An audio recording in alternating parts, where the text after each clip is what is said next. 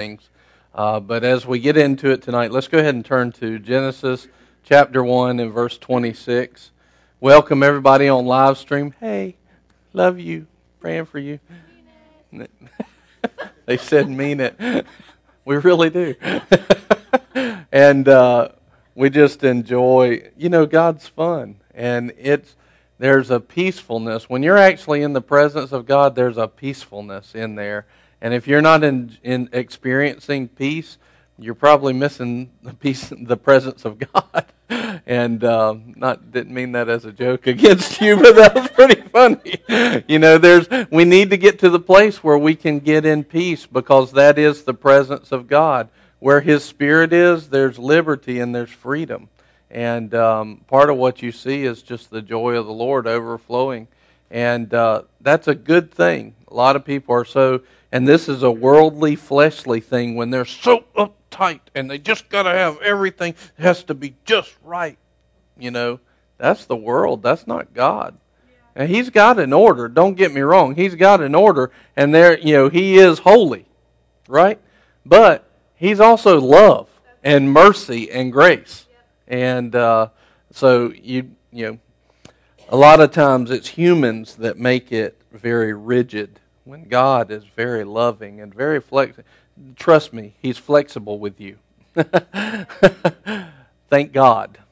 Because otherwise we'd be in a heap of a mess. So I was thinking this past week we had the message on what kind of God. And we went through several different things that we said, what kind of God is like that? What kind of God does that?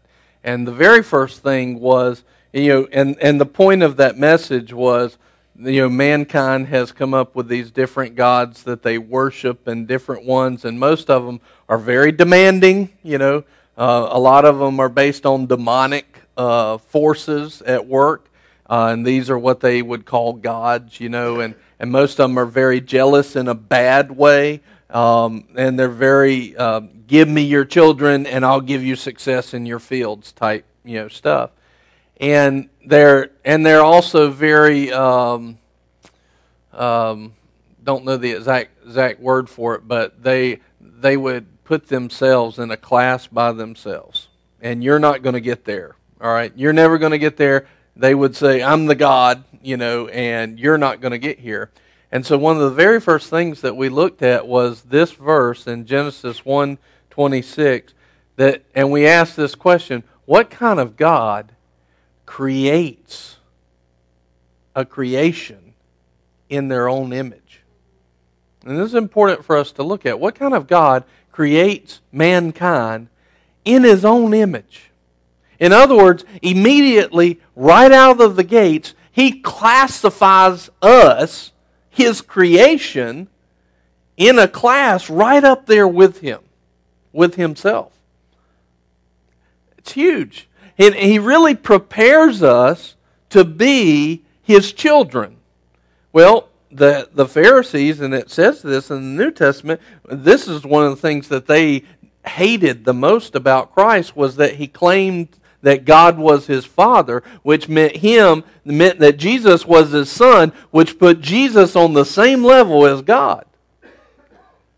Now, Jesus understood that I can't do anything without the Father, so He recognized there was a difference between them, but He's a child of God. Spiritual DNA's the same, and when we start to recognize who we are through Christ, that we are God's children, and then we look at it and go, what kind of God does that? Because all these gods in the world that the world has come up with, and that have, some of them are just man-made and completely, and then some of them are very demonically backed, that ain't what they do. That's not the kind of God gods, little g, that we see in the world. But yet you got the God, and He says, I'm going to make them in my image and in my likeness. And just thinking on that it's an interesting concept all in itself. But let's read these verses in Genesis 1:26, and we'll go for a couple of verses. It says, Then God said, Let us make man in our image, according to our likeness. And let them rule over the fish of the sea, and over the birds of the sky, and over the cattle, and over all the earth, and over every creeping thing that creeps on the earth. We have dominion over all the creeps. Keep that in mind. It's a bunch of creeps. We got dominion over them. Just so you know. Abigail was telling me, she was reading Pastor Chris that came a couple of weeks ago. She was reading in his book, and she was telling me how that Adam had dominion over everything that moves, and so the serpent moved, and he did not assert his authority and his dominion over that serpent like he was supposed to. He let that serpent come in. And we need to understand that we need to assert the authority that God has given to us, to take dominion where He's given it to mankind. And for us not to do it just leads to bigger problems. Yeah. You can do with that what you like. A little free nugget, Thank you, Abigail. Thank you, Pastor Chris. Verse 27, God created man in His own image. In the image of God He created him. Male and female, He created them. God blessed them, and God said to them, be fruitful and multiply, and fill the earth and subdue it, and rule over the fish of the sea, and over the birds of the sky, and over every living thing that moves on the earth. Now, so we're created in the image of God. Now, what is God? God is, 1 John 4:8, God is what? God is love. All right? So, what is that love? Well, we've been discussing on love, and we've been talking about it, and we defined it in 4 attributes. The definition of it is 4 attributes that we can find so far. I'm not going to say that definition is absolute, because absolutely we may have more stuff revealed to us by God, but this is what we have revealed so far. Number 1, the love, agape love of God is, number 1, a choice.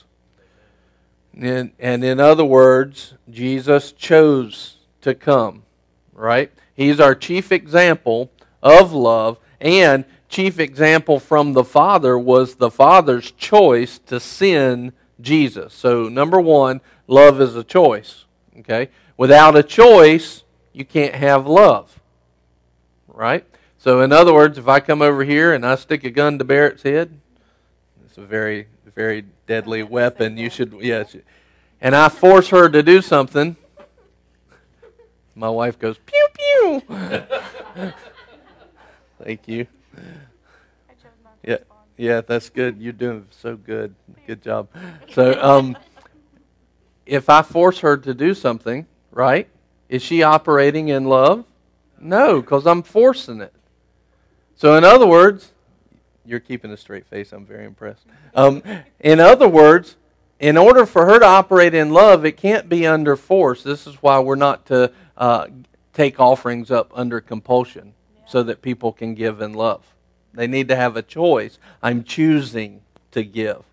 So if I'm forcing her to do something, I just took away her ability to love.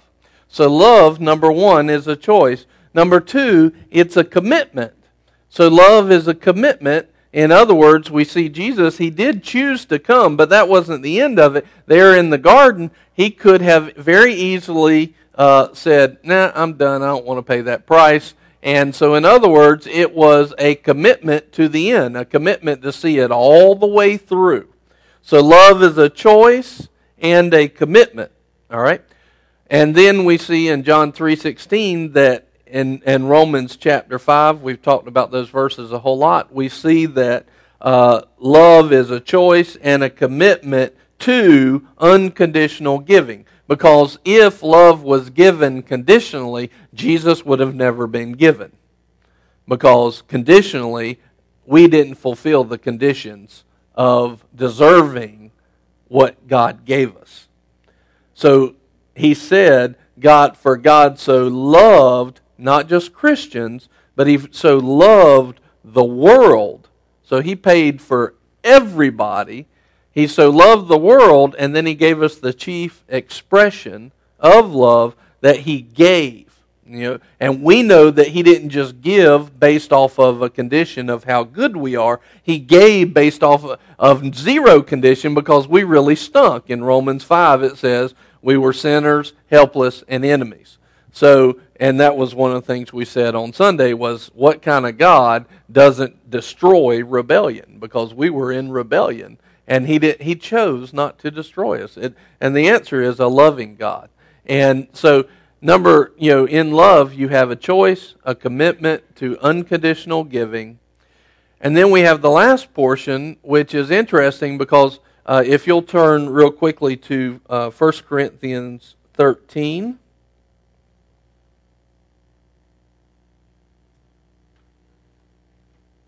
And this is talking about moving in the power of God, yet our need to stay in love. So in verse 3, 1 Corinthians 13:3, it says, "If I give all my possessions, all my possessions to feed the poor, and if I surrender my body to be burned, but do not have love, it profits me nothing." So here's the interesting thing. Let's just look at verse 3 in the middle of it where it says, "If I surrender my body to be burned." Well, what that means is I completely give myself out. In other words, I completely, look at it this way, we would say it in America in this way, I'm burning the candle on both ends. And I'm doing it in the name of Jesus. Okay? And I personally, as a pastor, I've done this before and it's wrong. Where you completely give yourself. I don't give any attention to my family. It all goes to y'all, and I don't carry out and fulfill the needs of a leader, a spiritual leader over my church at home first, which is everyone's first priority after they put God first. The next thing is you need to be over the household of your home, over the church of your home. Men, you need to be the pastors of your home. You need to be the shepherds of your home. That's first. Well, I've done it. It's very easy to get into where I start burning the candle on both ends, trying to meet all the needs of people, and I overlooked my family. Okay? Now, I've recognized it pretty easily and pretty quickly, but it's very important for me to recognize that and move back to where I need to be. This is where I need to have a priority, is in my family first. God's told me this is in His Word. He says, look, if you don't take care of your family, it's worse than an infidel. If you don't provide for them, well, it's not just talking about physical provision. It's also talking about spiritual provision and being who God's called you to be in your home. Now, I'm not just talking to men. I'm talking to ladies and wives as well. It's important that we understand that. So in this situation, though, it's like if you give your body to be burned, and this goes on to say, let's say the example here that I would use is, let's say that somebody comes to Christ, they recognize that, man, I've just had an absolutely horrible life, right? Up till this point. Now, in the mercy and grace of God, He has saved me, and I have so much time to make up because I've been so bad, right? Well, now, first of all, you don't have any time to make up because you're redeemed. That's a lie from the devil. To try to get you into the place of being burnt. But I've seen people do it. I've been guilty of it. And almost all of us have probably felt that pressure at some point. All you need to do now is simply be obedient for today. Right? But what people will do is they'll fall under that condemnation, or maybe they're taught that if they're not out there doing everything for Jesus all the time, then you might as well have been going to hell, and so maybe that's what they're taught. Obviously some people have felt that way before. I apologize on behalf of the body of Christ. So anyway, and then they go out there and they completely give themselves to the work of Christ, and they die early, because they completely burn themselves out, never taking the rest of God physically and spiritually, and they literally burn themselves out. Now, the issue here is this. I want you to notice this. Let's look back at love. You've got three different principles. We've got a choice. So far we have three principles. We have a choice, we have commitment, and we have unconditional giving. Now, if I have given my body to be burned to the point where I'm wearing myself out, have I made a choice? Yep. If I'm to the point where I completely burn myself out, have I made a commitment? Yep. Am I unconditionally giving? Yes, I am. But am I in love? It says right here, but if you're not in love. So there's something else that's there besides just a choice, commitment, and unconditional giving that qualifies whether or not I'm in love or not. And so that last thing is what Jesus did. You know that he never did anything but what he saw the Father do. He never said anything but what he heard the Father say. And he said this, if you love me, you'll keep my commandments. And he said that over and over and over and over again. So the 4 parts of that agape love is a choice, a commitment to unconditional giving at the leading of the Father. In other words, God doesn't want you to just go out there and be busy for Him. He doesn't even want you to just go out there and be productive for Him. Matter of fact, in the Reset series, you go over to Revelation chapter 2, and you get in there, and He says, look, here's this church, the church of Ephesus that He's talking to. You're productive, but I will remove you if you don't repent and turn back to your first love. So the Lord's not looking just for production only. He's looking for production at His leading. He's looking for production at His leading. So this is love. Now, but I want to ask you this question. What is your life? And this is, you don't think about this too hard because I'm going to give you the answer, and you could probably fill it in with a bunch of different answers, but you'll find this to be true. What is your life made up of?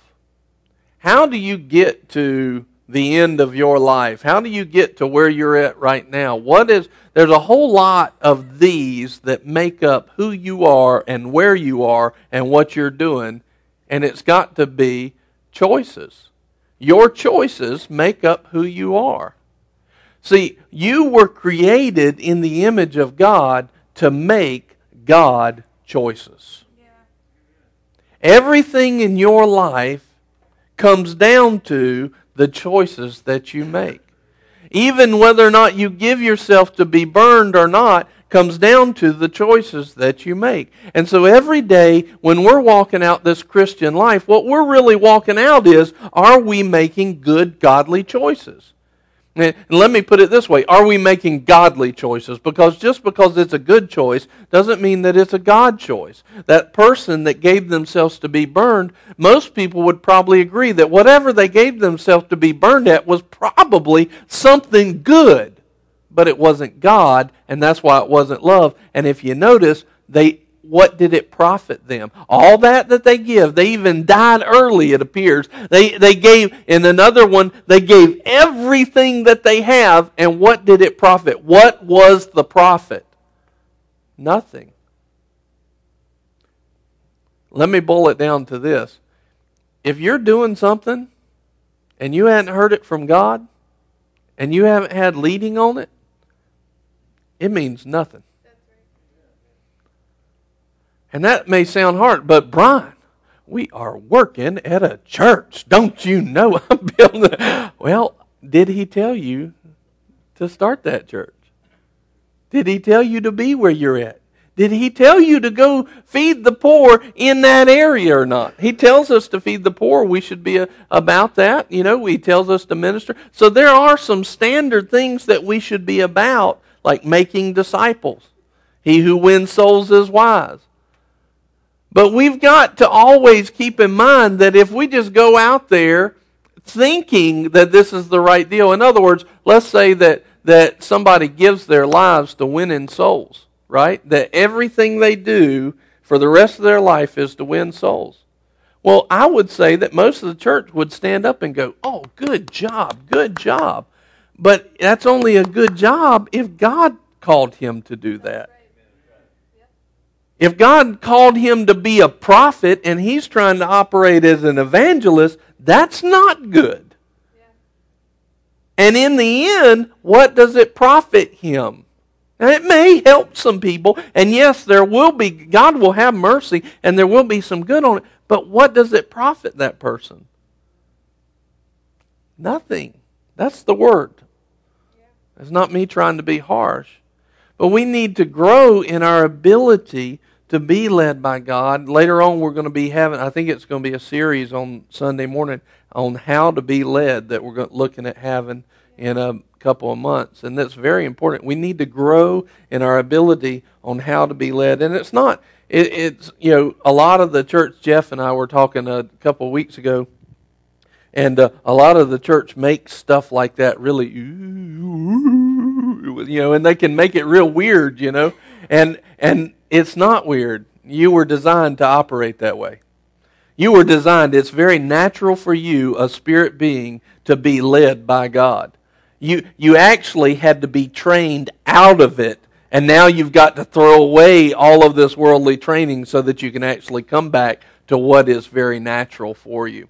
And when you start to recognize and realize how to be led, well, that's one main key component to operating in love, which means that's one main key component to your life being godly versus just good.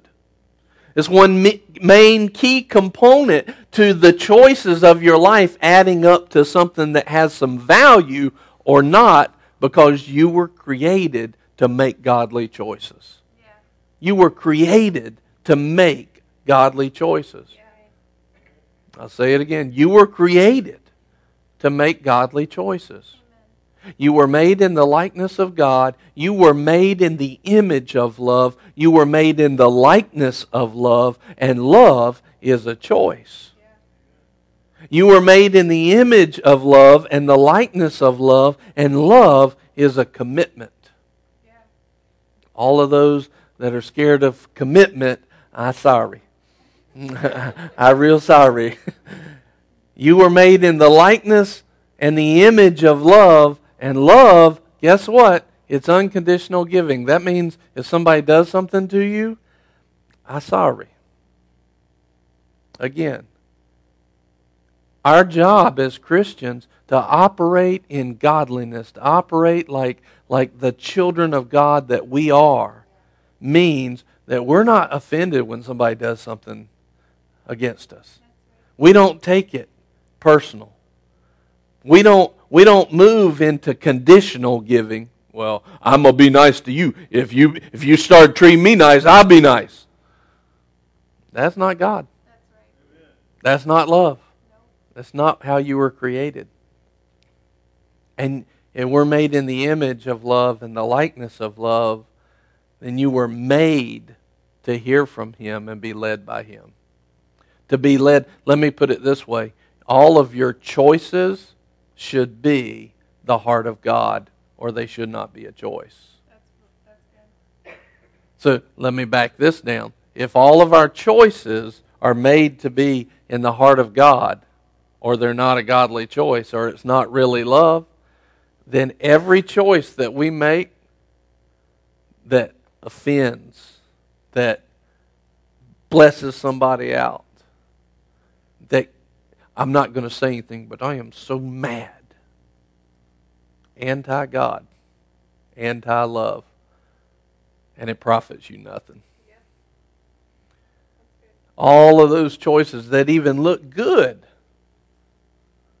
but they're not led by the heart of God, they're worth nothing. Listen, every word spoken that is not spoken from the heart of God is a choice not based on the leading of God. Anti-love profits you nothing. A lot of times it actually costs you something. He says you'll be responsible for every idle word. I know the Lord's been telling me recently even more. Be quiet, Brian. Be quiet. Again, I'm like, I thought I did this before. Golly. He's telling me again, be quiet. Be quick to hear, slow to speak. Be quiet.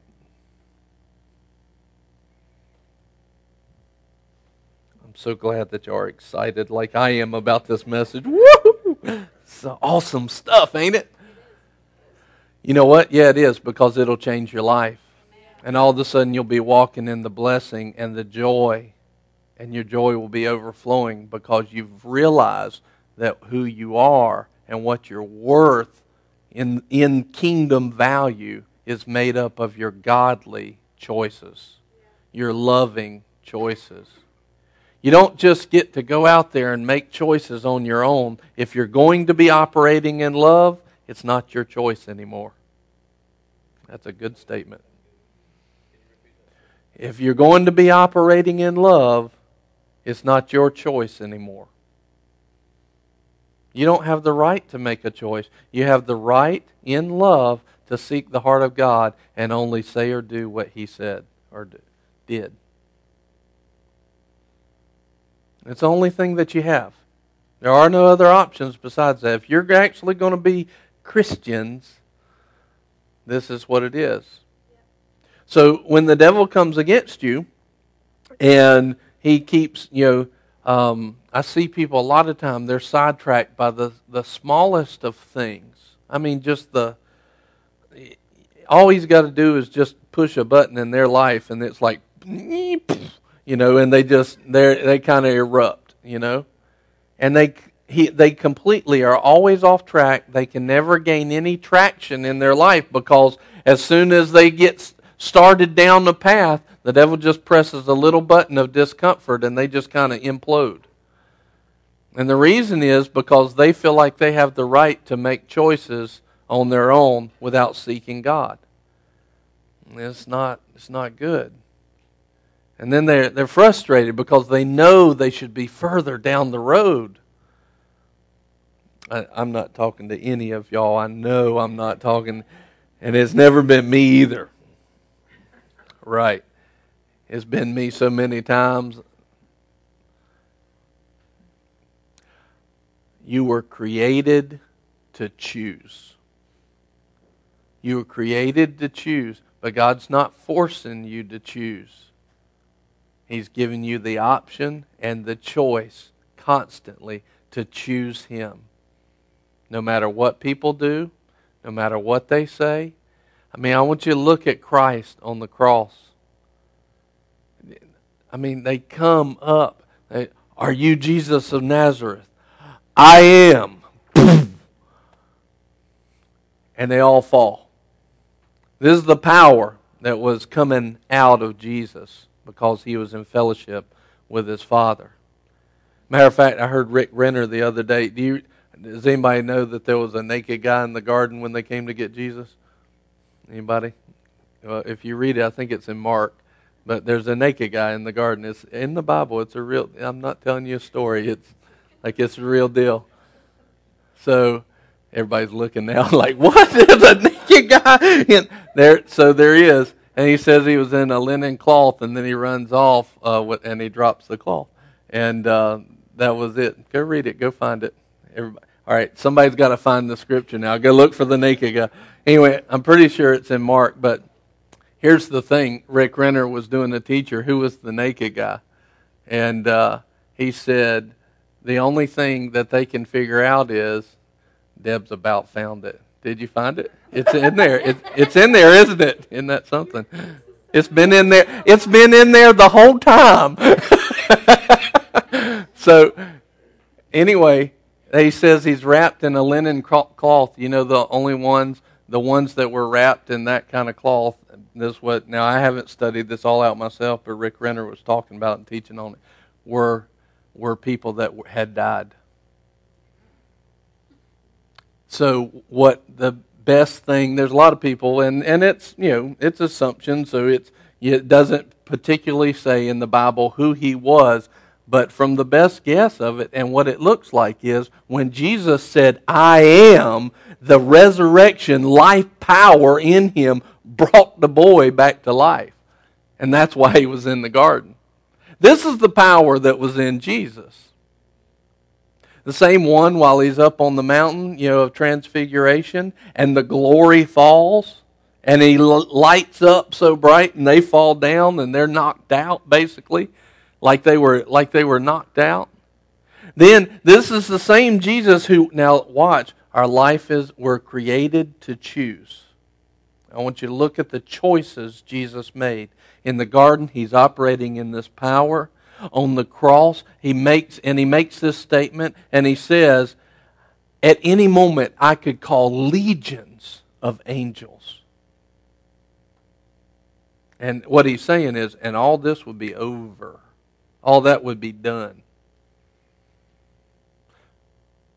But he chose. They are killing him. They're in the they're not talking bad about him. They didn't bring him the wrong cooked steak. They're killing him. And he makes this choice. Father, forgive them. Yeah. For they know not what they do. Man, he was an example. Yeah. And he's an example we need to follow. Stop letting the little things and the little pieces of discomfort blow up our lives and start getting a victory over those things, making a choice over them, gaining traction in God, and going forward with everything that we have. Because in you right now is the same resurrection power. If you're born again and you got the Holy Spirit in you, the same resurrection power is in you. And if you don't live it out by making choices in love, what have you taken with the potential talents that's within you? You've buried it. So I'm not just talking to preachers. I'm not just talking to pastors and apostles and prophets. I'm talking to just believers. The children of God. The sons and daughters of God. Made in His spiritual DNA. With the power of life and death coursing through their spiritual veins. The DNA of a loving Father, made in His image and likeness, made to choose at the heart of God. Commit to it and give because of it. Yeah. That's who you are. Yeah. You are created to choose. And when you start realizing that my life, everything I do is choices, and Lord, I hand you now have full control of every choice, big or small. You have full control. Oh, what can He do in your life? I'm telling you, it's something awesome. And it's something the world wants to see and needs to see. And it's something you need in your life and your family needs in your life and you need it in your life. Choices. You are created to choose godliness. Not to be moved by every breath and wind that the world throws at you, but to move only at the breath of God, to move only at His leading, and to make the choices that bring about the power of God on this earth to be who He's created you to be. You're created to choose. So now that's a much more positive message. We'll just end right there. So, Father, we thank You. You thought I was kidding. Father, we thank You. Lord, let us choose. Let us choose You.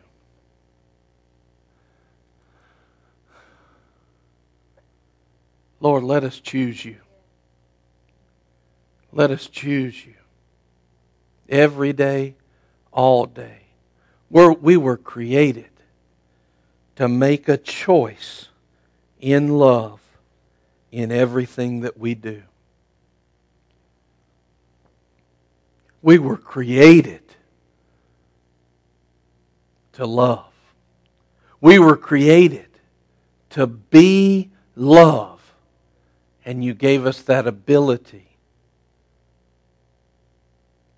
to be that love through You. Father, not just God, Father. Your children want to move in more of who You are. Father, show us how to choose You. Father, show us how to be empowered. Father, show us how to have Your love manifest on this earth in new ways every day. Father, let us be the children that You've called us to be. Father, let us love on You. Father, Abba, Father, you love us. And Lord, we love you. Thank you for your love, and thank you for your opportunity. And Lord, we look forward to moving into it. In Jesus' name, amen. Amen. Have a great night. We love you. Thank you for joining us.